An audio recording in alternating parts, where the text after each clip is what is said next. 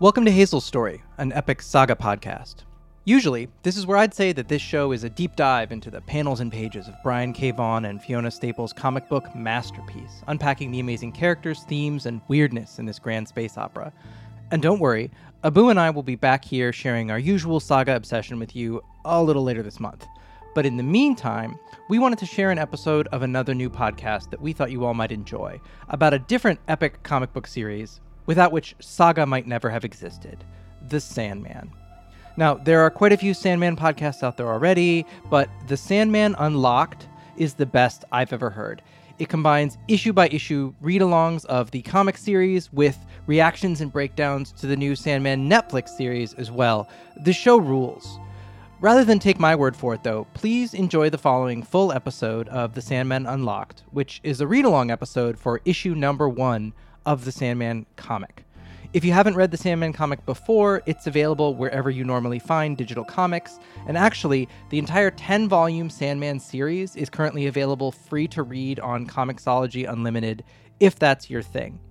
This is in no way an ad for Comixology Unlimited, just an FYI that you can currently read all of the Sandman there for only like a $6 a month subscription in the US. Just saying. Again, not an ad, just information. Anyway, without further ado, here's The Sandman Unlocked, issue number 1 read-along, Sleep of the Just.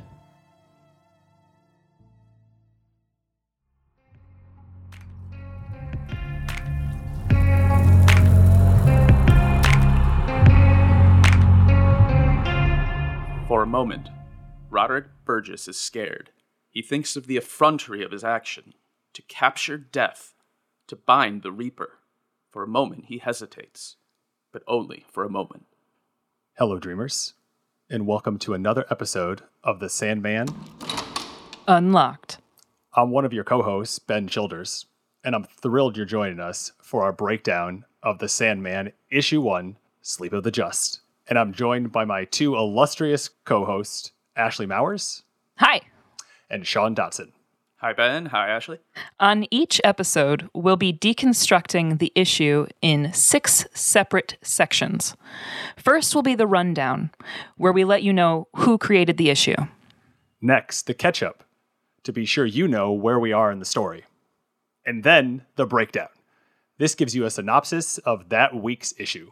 Our next section is the deep dive, when we really get into everything that happened. In our penultimate section, the panel, we'll talk about our favorite panel of the issue. And finally, we'll discuss the best non-Morpheus character. So there you have it. Ashley, over to you for the rundown. Thanks, Ben. So, okay. Issue 1, Sleep of the Just. This is who we got on our team. Story, obviously, by Neil Gaiman. The penciling is done by Sam Keith. Inker was Mike Dringenberg. Colorist, Daniel Vozo. Letterer, Todd Klein. Cover art and interior illustrations were done by Dave McKean, who we'll see the work of throughout. Assistant editor, Art Young, and the editor, Karen Berger. Sean, give us the catch-up. Well, this one's pretty easy. There's nothing. We got a brand spanking new series with creators no one's ever heard of. I guess, at most, a reader might be familiar with, some of the other Sandmen that came before. It's not the very first Sandman series, so maybe you saw the sort of noir mystery man with the gas mask, or maybe the red and gold superhero Sandman from the 70s, but this is definitely something different and something new. Then, let's do the breakdown. Thanks, Sean. So where we are right now in the story, as Sean said, it's issue 1. And so what we're doing is we're getting the catalyst for what is going to be happening here in Preludes and Nocturnes, which is the first volume of the Sandman. And so what we have is we have the capturing of the Sandman by Roderick Burgess, who is a warlock sorcerer figure in the late 1800s in England. And what he wants to do is he wants to imprison death, so that way he can live forever, and so everyone can live forever. But instead of getting death, he gets dream. And so what we see over the course of this issue is that Dream is going to be stuck in a prison for about 80 years and will be continually tempted by humans to just do something for them to get out of his imprisonment. And what we're going to see in this issue is that the ultimate superpower that the Sandman has is patience. And what he's going to do is he's just going to wait. And he's going to wait. And he's going to wait. And people are going to die. And people are going to die.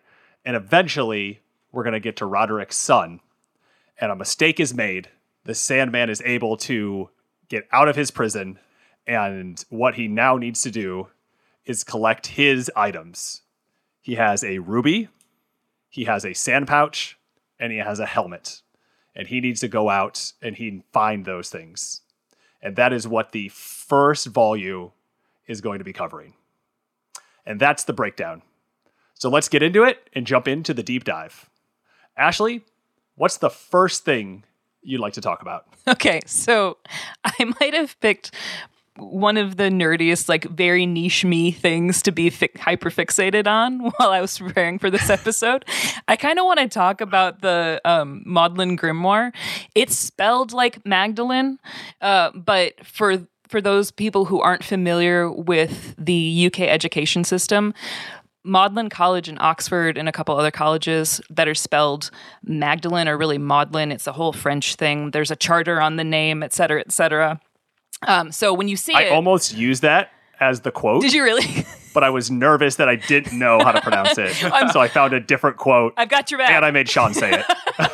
Yeah, I've got your back. So yeah, so if you're first coming across these comics, you see it makes total sense for you to want to pronounce it as you familiarized yourself with it, Magdalene Grimoire, but it's Maudlin Grimoire.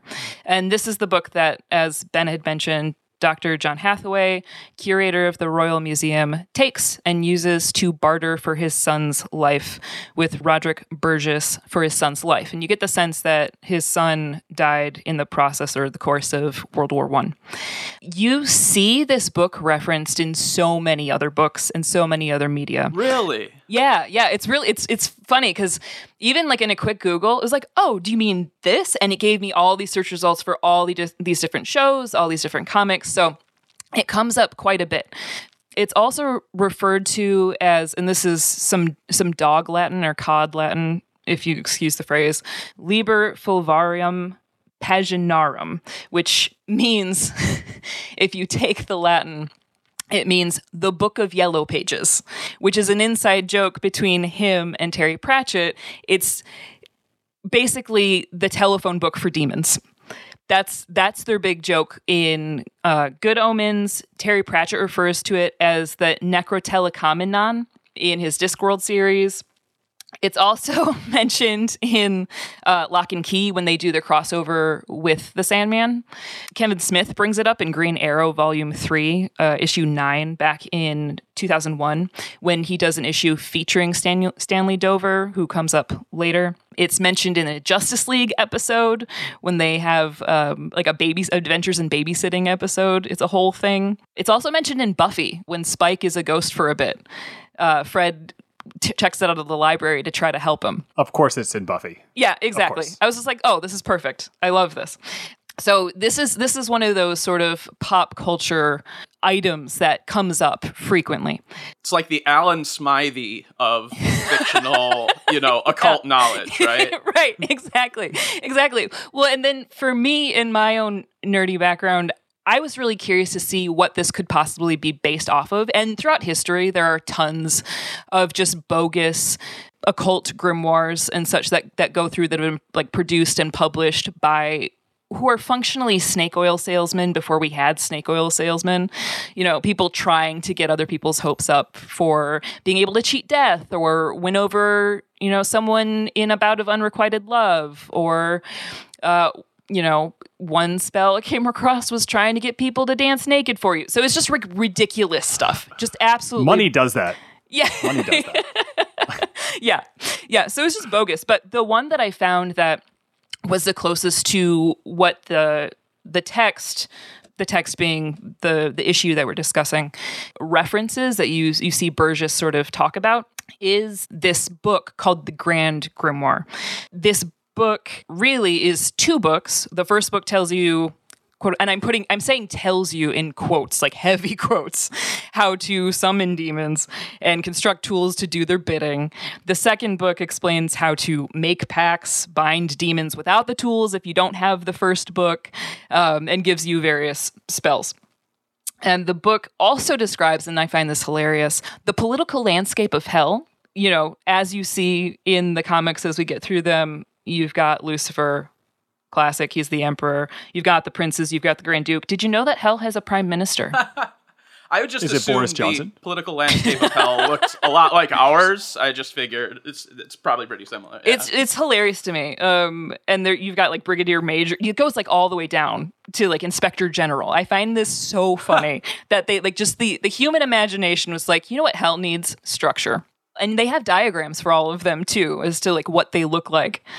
Dr. Owen Davies from the University of Hertfordshire actually suggests, even though the book claims to be dated back all the way to 1422, that it was actually published in 1702.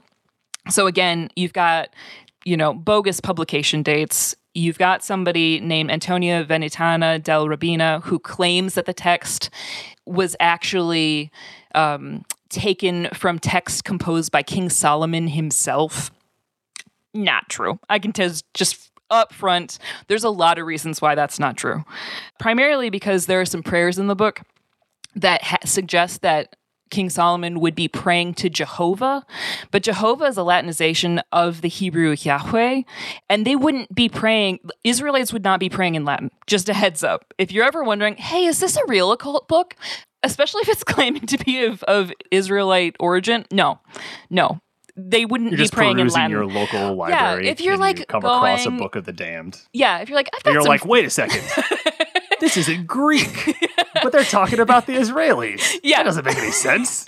If you've got some free time in your day and you're like, I'm bored and kind of lonely, still getting out of the pandemic, I could use a friend, let's dredge up a demon. This is just not, this is not on. This is not going to happen. So, yeah, I have a whole list of reasons why the book is absolute. I said I would be more delicate on this podcast. It is malarkey. I won't use the word that I have written down. But it is very funny to read. So you can find on archives, you can find scans of the pages. It's interesting historically, but a lot of these grimoires, if you look at them, it's obvious for their time. There are clear racist depictions of Jews in them because there's ignorant cultural references that they clearly didn't have any context for and didn't bother to look into. Because again, these people were charlatans, the people who were writing them. So they weren't going to be putting a lot of painstaking research into it. They were just trying to write what they thought would sound fun. And would be, would grip people to buy it. But, if you're ever curious, there's a spell to enchant firearms. Again, not getting a big idea that King Solomon was a gun guy. Just a thought. And there's also a really hilarious spell to try to attract the one that you love, where they suggest that you peel a piece of flesh off of a newborn foal, which I don't get a big sense would attract many people on stench alone. But that's not really a turn on for most. Yeah, I didn't think so either. But I was like, hey, different times. I don't want to approach this with a modern lens, so who knows? But just the whole concept of grimoires being passed down, it makes sense for narrative purposes. Neil Gaiman would be like, yeah, I know these were their thing. What if one of them were real? Totally makes sense that you would pull this for narrative purposes. But if anyone's just like, I wonder if, no, just don't. Like for historical purposes, yes, fascinating. For actual, spellbinding and demon conjuring, not a thing. So don't do it. One of my favorite sort of tropes from fantasy and horror and things like that is really that making up some book of forbidden knowledge and then like listing it mixed in with things that do exist or sort of exist. Mm-hmm. Like that, it's like Jorge Luis Borges does that. H.P. Lovecraft did that. So like Neil Gaiman's really fitting into this really cool tradition that was so exciting to me as like a kid reading these things. Cause I'd try to go like, track them down. Oh, and, totally. Go to the library and be like, do you have any books on demonology? Right. No, exactly. I remember being like obsessed with demons. I went through, or not demons, but I went through a whole like raven phase. So anytime I saw a crow or a raven, I was like, oh, they're coming. And my mom was like, stop being weird. So like, I think all kids. I think all kids. You're just like waiting for that. Odin for showing up. Right, exactly. Even my dad's like, the these storm things crow's are here. My dad's like, these things aren't real, right? I'm like, yeah, but what if? What if? So now having been further educated, you look at it, you go, oh, this is spunk, but it's fun. It's funny. Absolutely. Sean, what about you? What's one thing you wanted to pull out? Yeah, sure. I also did want to say, though, on Ashley's point, the actual spell that, I give you a feather taken from an angel, that whole thing that Burgess uses in his attempt to capture death, mistakenly, binds a tired and weakened dream, right? That spell was just completely made up by Neil Gaiman, but he found the sort of rhythm of it in this kind of creepy poem he remembered. So the words are all his, but the sort of flow comes from this poem that he thought sounded spell-like. So what I'd like to talk about here is that right off the bat, Gaiman displays this deep knowledge of and affection for the conventions of genre, right? That's sort of what this story is. But he's also aware that tools like genre can also be a sort of trap. And this ends up as a major theme of the Preludes and Nocturnes arc. My thinking is he's interested in playing with these generic conventions, but also in interrogating them, testing their limits, even overturning them entirely. And this becomes really obvious as the series goes on, but it's there from the very first issue. So Neil has said that the tone of the first issue was intended to be that of the classical English horror story. And he most notably cited Dennis Wheatley as the inspiration here. Dennis Wheatley was this prolific and extremely popular British author in the mid-20th century, who I've seen described as servant of the Queen and enemy of the devil. He was a military man, a strict moralist. He worked for Churchill during the war, and he was, all in all, a serious snob who could tell a hell of a story, usually involving Satanists, sex, and car chases. Classic. Yeah, right? His stories were about the forces of chaos versus the forces of order, very Nietzschean. One journalist says, quote, "In the world of Dennis Wheatley, nowhere outside these shores really exists." Talking about the British Isles. "Foreigners should remain foreigners. If they intrude at all into our green little sphere, they tend to do so as villains, as moral degenerates, as the instigators of dark and terrible religions." Doesn't sound much like Neil Gaiman, does it? But that's one of the really cool things about this issue and the series overall. The Sandman is perfectly happy to take this basic narrative structure and turn it completely inside out. So you've still got the secret cults, the dark and mysterious foreigner, the criminality, the adventure, and the magic. But in Gaiman's telling, it's the homegrown British aristocrats, like Roderick Burgess, who are the villains, and the occult invader from another world, who's the victim and hero. So as Dream says, when he finally escapes and goes to confront Alex Burgess, "You barred me from my realm with your foolish circle. You threatened, cajoled, and pleaded for gifts that are neither mankind's to receive nor mine to give. You had no thought for the harm you must have brought to your world. Lord, what fools these mortals be." First of many Shakespeare references. In Highbender's Sandman Companion, by the way, really instrumental to the research I'm doing for the show. Really well-written book, not in print, kind of expensive, but if you're interested, track it down. Anyway, in a standard epic quest, the hero starts out in ordinary surroundings and then experiences some kind of shock that sends him into a shadow realm where he does battle with primal forces. In the Sandman's case, however, his ordinary surroundings are the shadow realm because he's the personification of myths and dreams. Therefore, the shock he experiences is being dragged from his realm of mystery and nightmare to some penny ante magician's basement, and instead of doing battle with epic forces, he remains a still and silent prisoner in that basement for 72 years. So we see this reversal of the English horror story, this inversion of the hero's quest, but ultimately, I don't think Neil's just showing off here, although he does often show off, right? I think Gaiman is interested in exploring the concept of empathy and this almost magical ability fiction stories have to produce empathy in readers and in the world.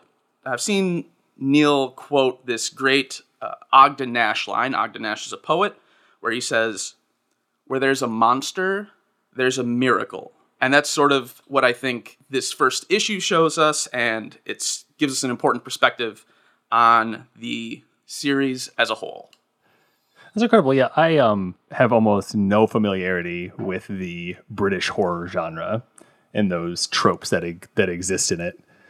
And I think most readers are probably also, they might be familiar with Mary Shelley's Frankenstein, maybe? Is that in the same genre, the same literary genre as what you were referencing? Yeah, I think Frankenstein would have come, a lot earlier, mid-19th century rather than mid-20th century. And, many people point to that as one of the, if not the first science fiction novel. But yes, it's also got that sort of tragic, mysterious figure, right? But I suppose the difference between that and Wheatley's books is that Wheatley's books definitely made a ton of money, and they were definitely lurid, and they were meant to sort of inflame those passions. And I think Wheatley was probably a little more xenophobic. So yeah, potentially Gaiman is thinking both inverting these tropes of the popular fiction from when he was growing up that he enjoyed, but also really wanted to poke at. And in doing so, sort of also bringing in this much wider range of literary influences that do point to finding sort of empathy in these monstrous figures, right? Thanks, Sean. That was really, really interesting. Ashley, what was your second thing you wanted to chat about? Yeah, the other thing that I was really curious about in this first issue was just when they reference this sleeping sickness that people are succumbing to, whether that was a real thing or not. And actually, pushing my glasses up my nose, there was a pandemic of encephalitis lethargica in that period through 1915 to 1926. It was a whole big deal. It was a big mystery. It started in Vienna and then rapidly spread wildfire throughout the entire world. So all the people that they're hitting and the way that they're describing their symptoms is reflective of this actual real life pandemic that happened. And I was like, oh, timely. Love reading about another pandemic. It's so great. But it's just really fascinating, some of the symptoms that people experience. Like I said, people thought it was a new illness, and the way that they were sort of describing the disease itself, it wasn't until Konstantin von Economo was describing this unique pattern that he recognized in deceased patients. The disease come up under other names: botulism, an epidemic stupor, hysteroepilepsy, acute dementia, and then in some medical records, it was just described as an obscure disease with cerebral symptoms. Very helpful. Yeah, exactly. Very helpful. Exactly. They were really trying to figure it out, but it was spreading so quickly, and people were just succumbing to this sleeping sickness that they didn't know what to do. So it sounds a little familiar. It also coincided with an influenza pandemic that hit in 1918.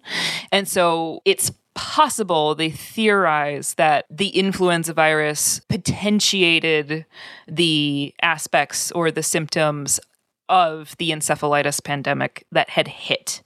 But also, interestingly, a lot of surviving patients of this pandemic made a complete recovery. Like, there were people that had died, but most of them returned to normal lives. So it's like it hit, and then suddenly they just were fine again and woke up and were cool. So sometimes they would wake up really quickly. Sometimes the sleeping sickness would hit them very rapidly.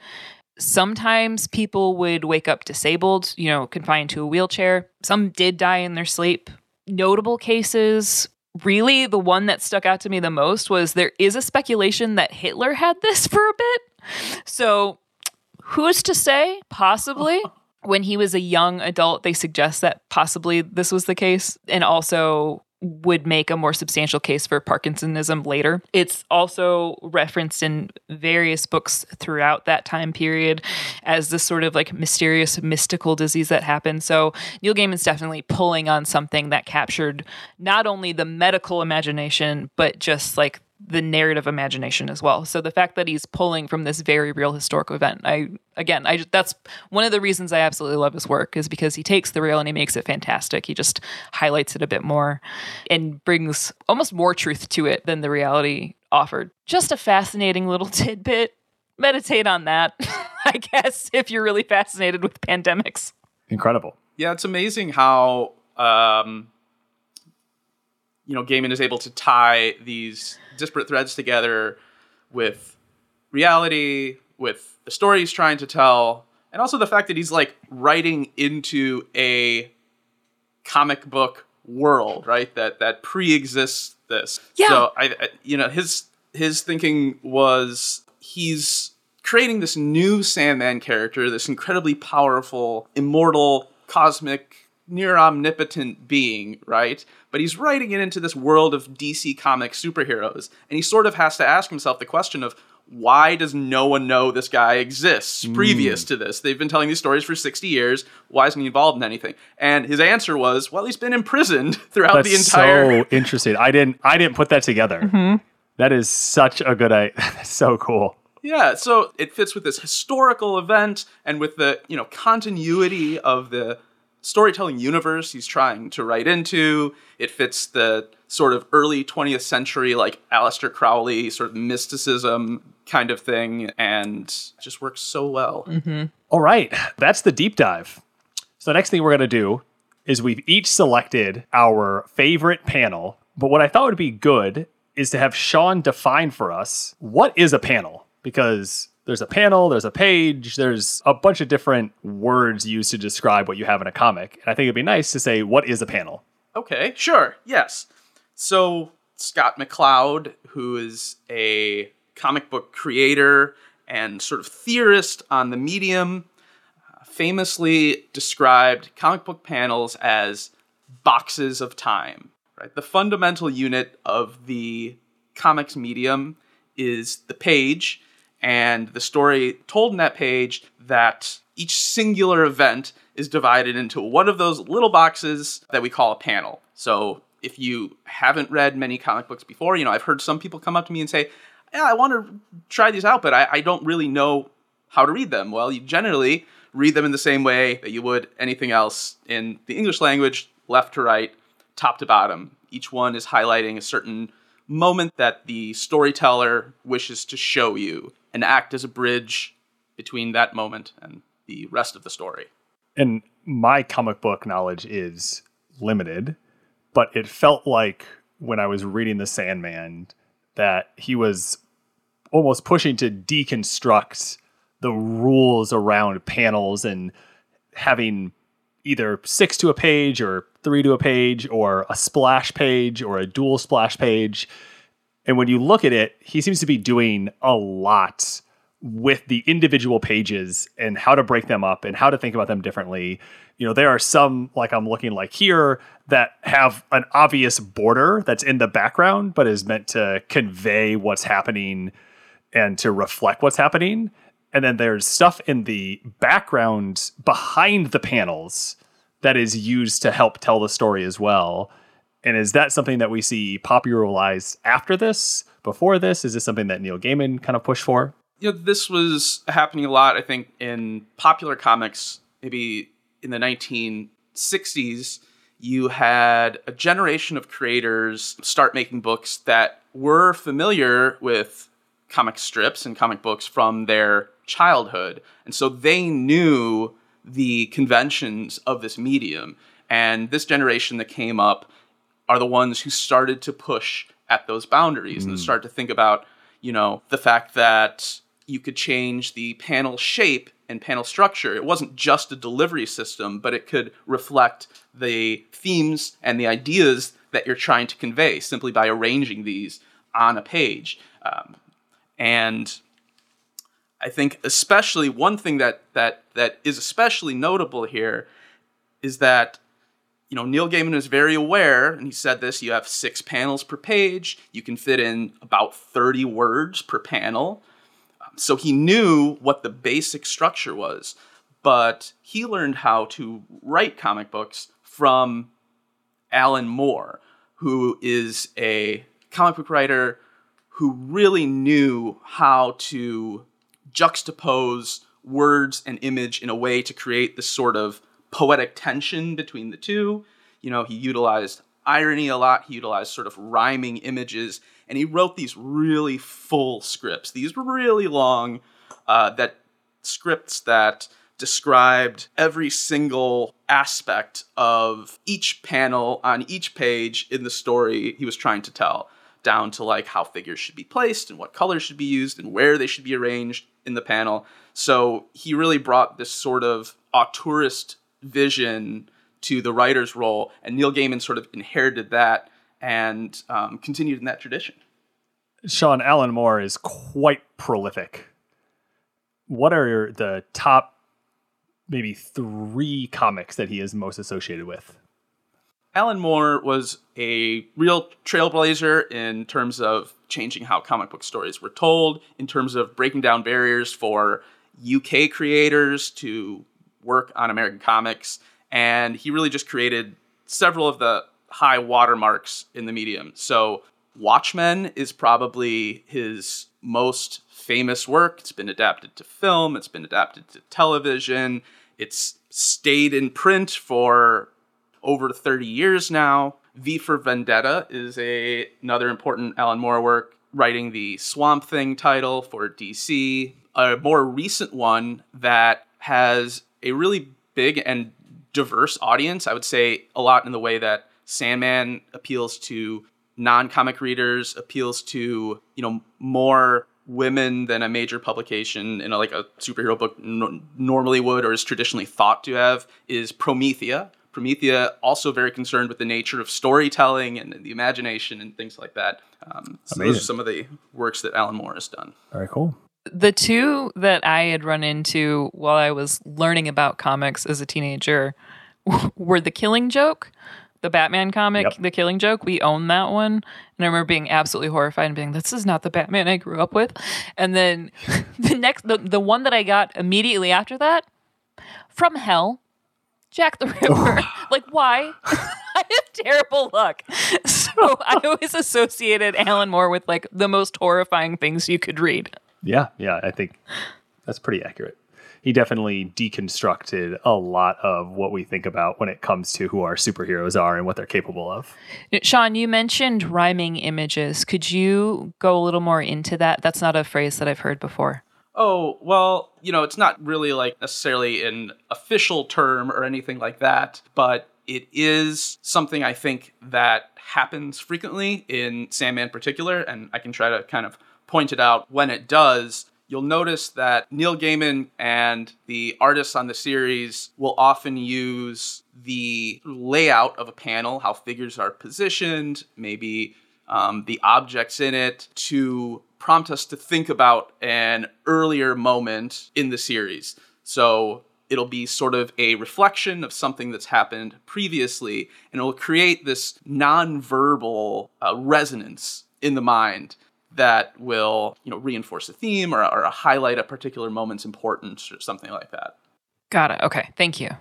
So with all that, Ashley, what was your favorite panel from issue 1? Oh gosh, this was so hard to pick. There were so many great panels, and like Sean has said, he's breaking a lot of conventions. So it's okay, is this technically a panel? So one of my favorite, and my volume doesn't have page numbers, so you'll have to bear with me. But it's right after the sort of title page where you have Sleep of the Just bordering the corner.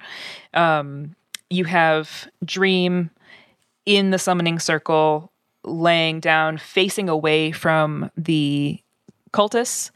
And the reason I like this this panel in particular. One, just the way the border is, it feels like it's kind of cradling him. Like he's this like infantile sort of creature that they've conjured.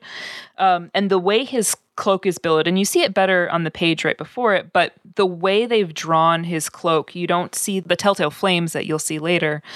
The texture of it, the way that it's drawn, it looks, and forgive me if this language makes people uncomfortable, it looks a little like afterbirth, like a placenta, the way he's being thrown in there, right? Absolutely. Yeah, and like the maroon coat around him and everything. Yeah. Absolutely. Yeah, exactly. So, he's just been captured. His cloak is billowing out like this. He's in the fetal position. You see him at his most vulnerable. And he's encased in what we see later. It looks like this kind of glass egg. And you see throughout the series these drawings, these ink drawings of Dream sort of developing in an egg. So I feel like it harkens back to that a lot. And this like idea of, if I'm going to be sort of really insufferable, it feels like the birth of a dream. I love it. where it fits that egg motif. You see him in his most vulnerable, just the way it's spread out like that. I just find that really fascinating. You don't see him in this kind of positioning really at all, apart from these first few images and the fact that this is his introduction. You don't think, oh, protagonist, hero, the person you want to really be looking towards for anything. No, he's so lifeless in this moment that I find it to be a really compelling first introduction. That's so great. I was so close to choosing that same image. Were you really? So I'm really happy that you picked it and you got to talk about it. I mean, I completely agree, and I think the sort of birth metaphor is absolutely deliberate. And that was page 9 if you have the original set of comics and wanted to check that out. Those sort of rounded, curved panels as he's imprisoned continue throughout the book. The shape, you could even say, begins to change a little bit as Dream gets closer and closer to being released. I'm thinking of the page where Alex is walking down to this sort of crypt where Dream is imprisoned. That's a really lovely page. The top row, the first two panels, are him walking down. The middle row is him looking at Dream imprisoned. You see sort of a silhouette of Dream in shadow, and he's explaining that he wants power, immortality, and a promise that you won't seek revenge. And then beneath that sort of bottom rounded panel, you see Dream speak for the first time, where he says just no. And that sort of shape is almost like, to continue this metaphor you brought up, it's almost sort of moving through like a birth canal, right? Mm-hmm. Or like a water droplet about to pop. Yeah. I think that's so great. And just to come back to that panel, the page that you mentioned, this is one example of Gaiman not breaking convention and keeping with it here, because the splash page, the title page is a wonderful tradition in comics. Jack Kirby, I think, did it in every comic he drew. Wherever the title page was, there's a big, exciting splash page to introduce you to the action. And then the funny sort of overturning here is that it's completely passive, right? It's this thing just laying on the ground. So even when he manages to still do the convention, he's still upending the convention. Mm-hmm. Yes.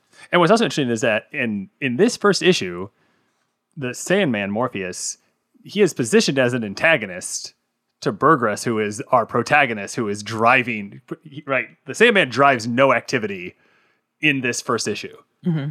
Yeah, it's so weird. It's an issue of almost total passivity, right? Yeah. Because Dream is imprisoned. The other people we meet are victims of this sleepy sickness, right? So they're sort of, prisoners in their own way, being forced to stay awake or being forced to live entirely asleep. And then even Roderick and Alex are, stuck in a position of passivity in a way because they can't get what they want. They can't compel Dream to give them this power that they're looking for. Everyone is sort of frozen until that wonderful, moment of release where Dream finally goes through that portal he creates in that big panel, and it's like, the action kicks in for the first time. Well, let me jump in then. That's page 30, and that's actually my panel that I had Nice. chosen. If we're going to keep this birth metaphor kind of moving forward, right? This is definitely the expulsion of dream back into the dreaming, right? And so what we see is a pale white figure, outstretched, blue and black hair, and he has conjured some sort of teal blue sky cloud. There's these like little kind of almost faces in the bottom left. And really what it's trying to convey in my mind is that, you know, dream pulls his essence from the dreaming.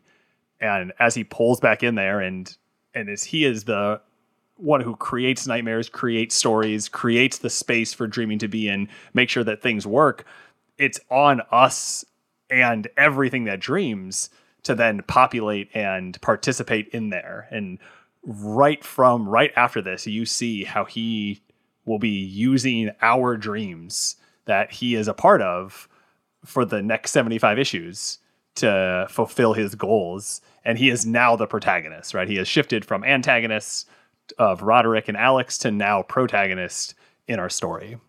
And that is very clearly defined in the way that Neil Gaiman decided to portray this panel along with his creative team. Yeah, 100% agree with that. And that's something we really see. Like, we even see it later in the issue, right, where he's traveling through dreams and grabbing food and grabbing clothing from these sleeping dreamers. And that relationship between the king of dreams and the dreamers is one that's, you know, it's always in tension throughout the series.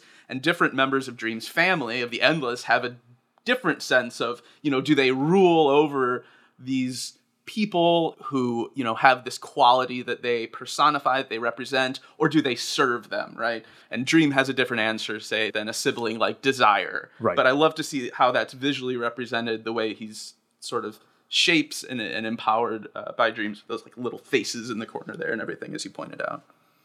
So let's slide into our last section, and that is the best non-Morpheus character from this issue. So you can never pick Morpheus. We could create more rules, like you can't pick the same character more than once, but that seems like a lot of things to remember. Who picked what? So we're not going to do that. So Ashley, I thought we could pitch over to you. Sure. So you get the first stab here. Favorite non-Morpheus character. I can promise you mine is not going to come up again. Because my favorite non-Sandman character of this issue is Dr. John Hathaway. And so he doesn't come up for... Yeah, I know. Well, that's part of... I felt like I had to show him some love. He's a tragic figure. Part of the reason why I picked him is because he very clearly cares for his son deeply. It's like the immediate impetus for why he's seeking Burgess out, someone like Burgess. He's very clearly a respected figure in his field. Is the curator of the Royal Museum. And so he's really not only putting his life, but his reputation on the line to try to save his son. And if you've ever met academics, sometimes they don't have the best relationships with their own kids. Frankly, I mean, if you just look at the culture of academia, Sean, I feel like you would know this, but It's true. You know, you have to work so hard to get into your field that's a lot to risk. And so he clearly like loves his son deeply, wants to get him back, steals from the Royal Museum to try to get him back with really he has to be at his wit's end because there's no real promise that this could work. So he's at the last sort of dredges of hope here. And once he realizes that there is not going to be any sort of resurrection for his own son, he tries to get back at Burgess and he tries to do right by the museum, but then ultimately is foiled one last time with his suicide note being burned. So I just, for all of the things he tries to do well, for all the attempts at good that he puts forward, it's sadly an incredibly beautiful but ultimately tragic figure that I just don't think gets enough love. So I just want to shout out to Dr. John Hathaway for trying. Sandman's greatest total failure, Dr. John Hathaway. And I also thought, you know, at that, I mean, I agree, and that's a really great point. And can you imagine like the horror of, he's taking his own life and trying to make some amends at the end of this, and he's right. Leaning over this table and dying and looking at this letter, his confession just burn in front of him. Right, exactly. And then eventually when we do travel with Dream to hell, you do wonder, as you're seeing all these different sections of hell, like, what was his ultimate fate? We don't really see him again, I don't think. But there is that sort of like, shoot, I actually am really invested in this guy. He tried so hard. I hope he's not condemned in some way. I hope he got to be reunited with his son in the afterlife. So there's just a lot of like dreary sadness to it that, of course, I eat up. Yes. The one thing that seemed odd to me about him is that very first panel on page 1 where his driver says, "Wake up, sir, we're here." And I know why Neil Gaiman had to do that, sure, right? You gotta start this Sandman story with "wake up." But dude's son just died, and he's like napping in the back of this car, going to sell his soul to this musician and doom his career. Like, I feel like I would be awake for that whole I don't ride. know. I feel like everyone grieves differently. When I'm sad, I just take naps all the time. So maybe for him, he's just like, I gotta escape this on this bumpy carriage ride. I'm just going to like forcibly put myself into a meditative state until I fall asleep. That is a good point. I gotta be sharp to work with this occultist. He's not gonna get anything by me. I'm an academic. I'm ready to go. Okay, I'm convinced. All right, I changed my mind. I do wonder if he dreamed of anything while he was napping, though. Yeah, that's true. Okay, Sean, favorite non-Morpheus character from issue 1? Well, actually, so this is, I don't have a ton to say about him, but I've got to give props to the character who inspired the title of this issue, Sleep of the Just. I got to give it to Wesley Dodds, the original Sandman, who is maybe the least passive character in an issue of passivity, right? This was a character who, it says the universe knows someone is missing and slowly attempts to replace him. Wesley Dodds' nightmares have stopped since he started going out at night, and he just puts evil people to sleep with his gas gun, and he wears this cool World War I style gas mask.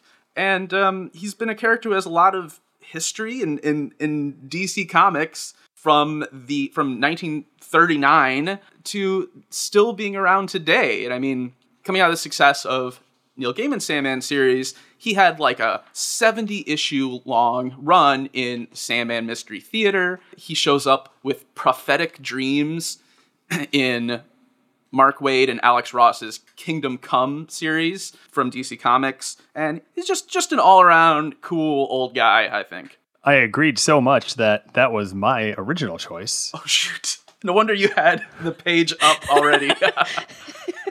Sean, peek behind the curtain. Sean was looking through his version, and I just hand him my iPad so he could just read what he wants to read. All right, so my quick hit here is Colonel Sanders. So if you're unaware, when Dream is rapidly, after the expulsion scene, and he is rapidly trying to find food and clothing, he swings through this dream that is populated by all sorts of people. Elvis, the Duke, Marilyn Monroe. There's a person there in a clown mask, and then of all people, Colonel Sanders is there, and you just see Morpheus butt naked, reaching his whole hand. I mean, his entire arm past his elbow is into this bucket of Kentucky Fried Chicken. Been there. Who hasn't? And I just love that Colonel Sanders gets this shout out. And crispy Kentucky Fried Chicken, sponsor us, please, is in this comic. Love that. Yeah, that bucket of Kentucky Fried Chicken looks suspect, though. It's Dream Chicken. It's Dream Chicken with feet. Yeah, so even vegans can eat the Dream Chicken. I just kind of love that Dream's like hand is kind of positioned over Colonel Sanders though, like protective, like just excuse me, pardon me. I'm just gonna Right. like in case he falls forward, he can catch himself on his head.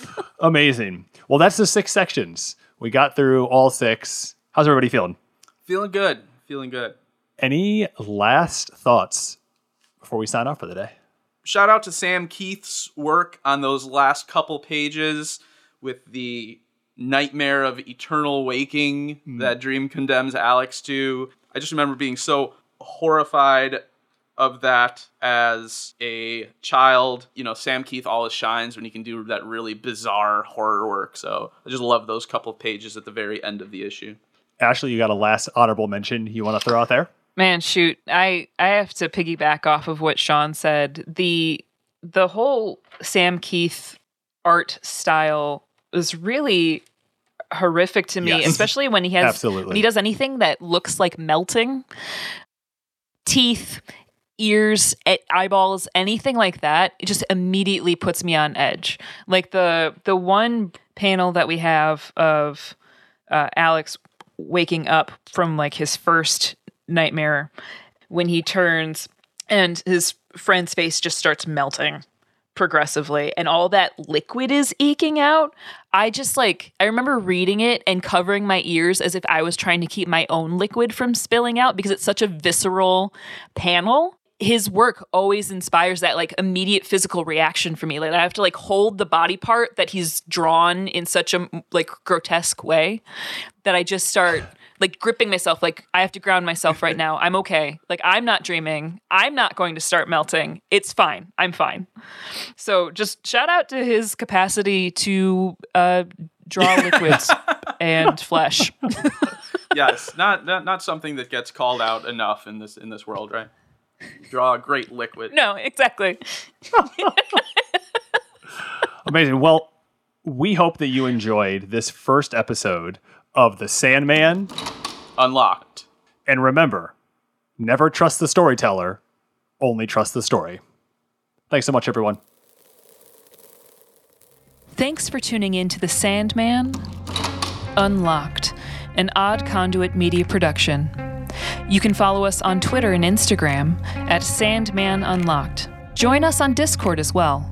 Thanks to our show producer, Patrick Childers, and to Lieutenant Headtrip for our theme and incidental music. If you'd like to support us directly, head over to our Patreon. You can follow Ashley on Twitter at DEEDEE_K and on Instagram and TikTok at Ashley Mowers. Find Sean on Twitter at Lon Dogson and find Headtrip everywhere at LT Headtrip. You can get all of this info and more in the show notes. Make sure to follow and subscribe and review us wherever you listen. Until next time, and remember, never trust the storyteller, only trust the story.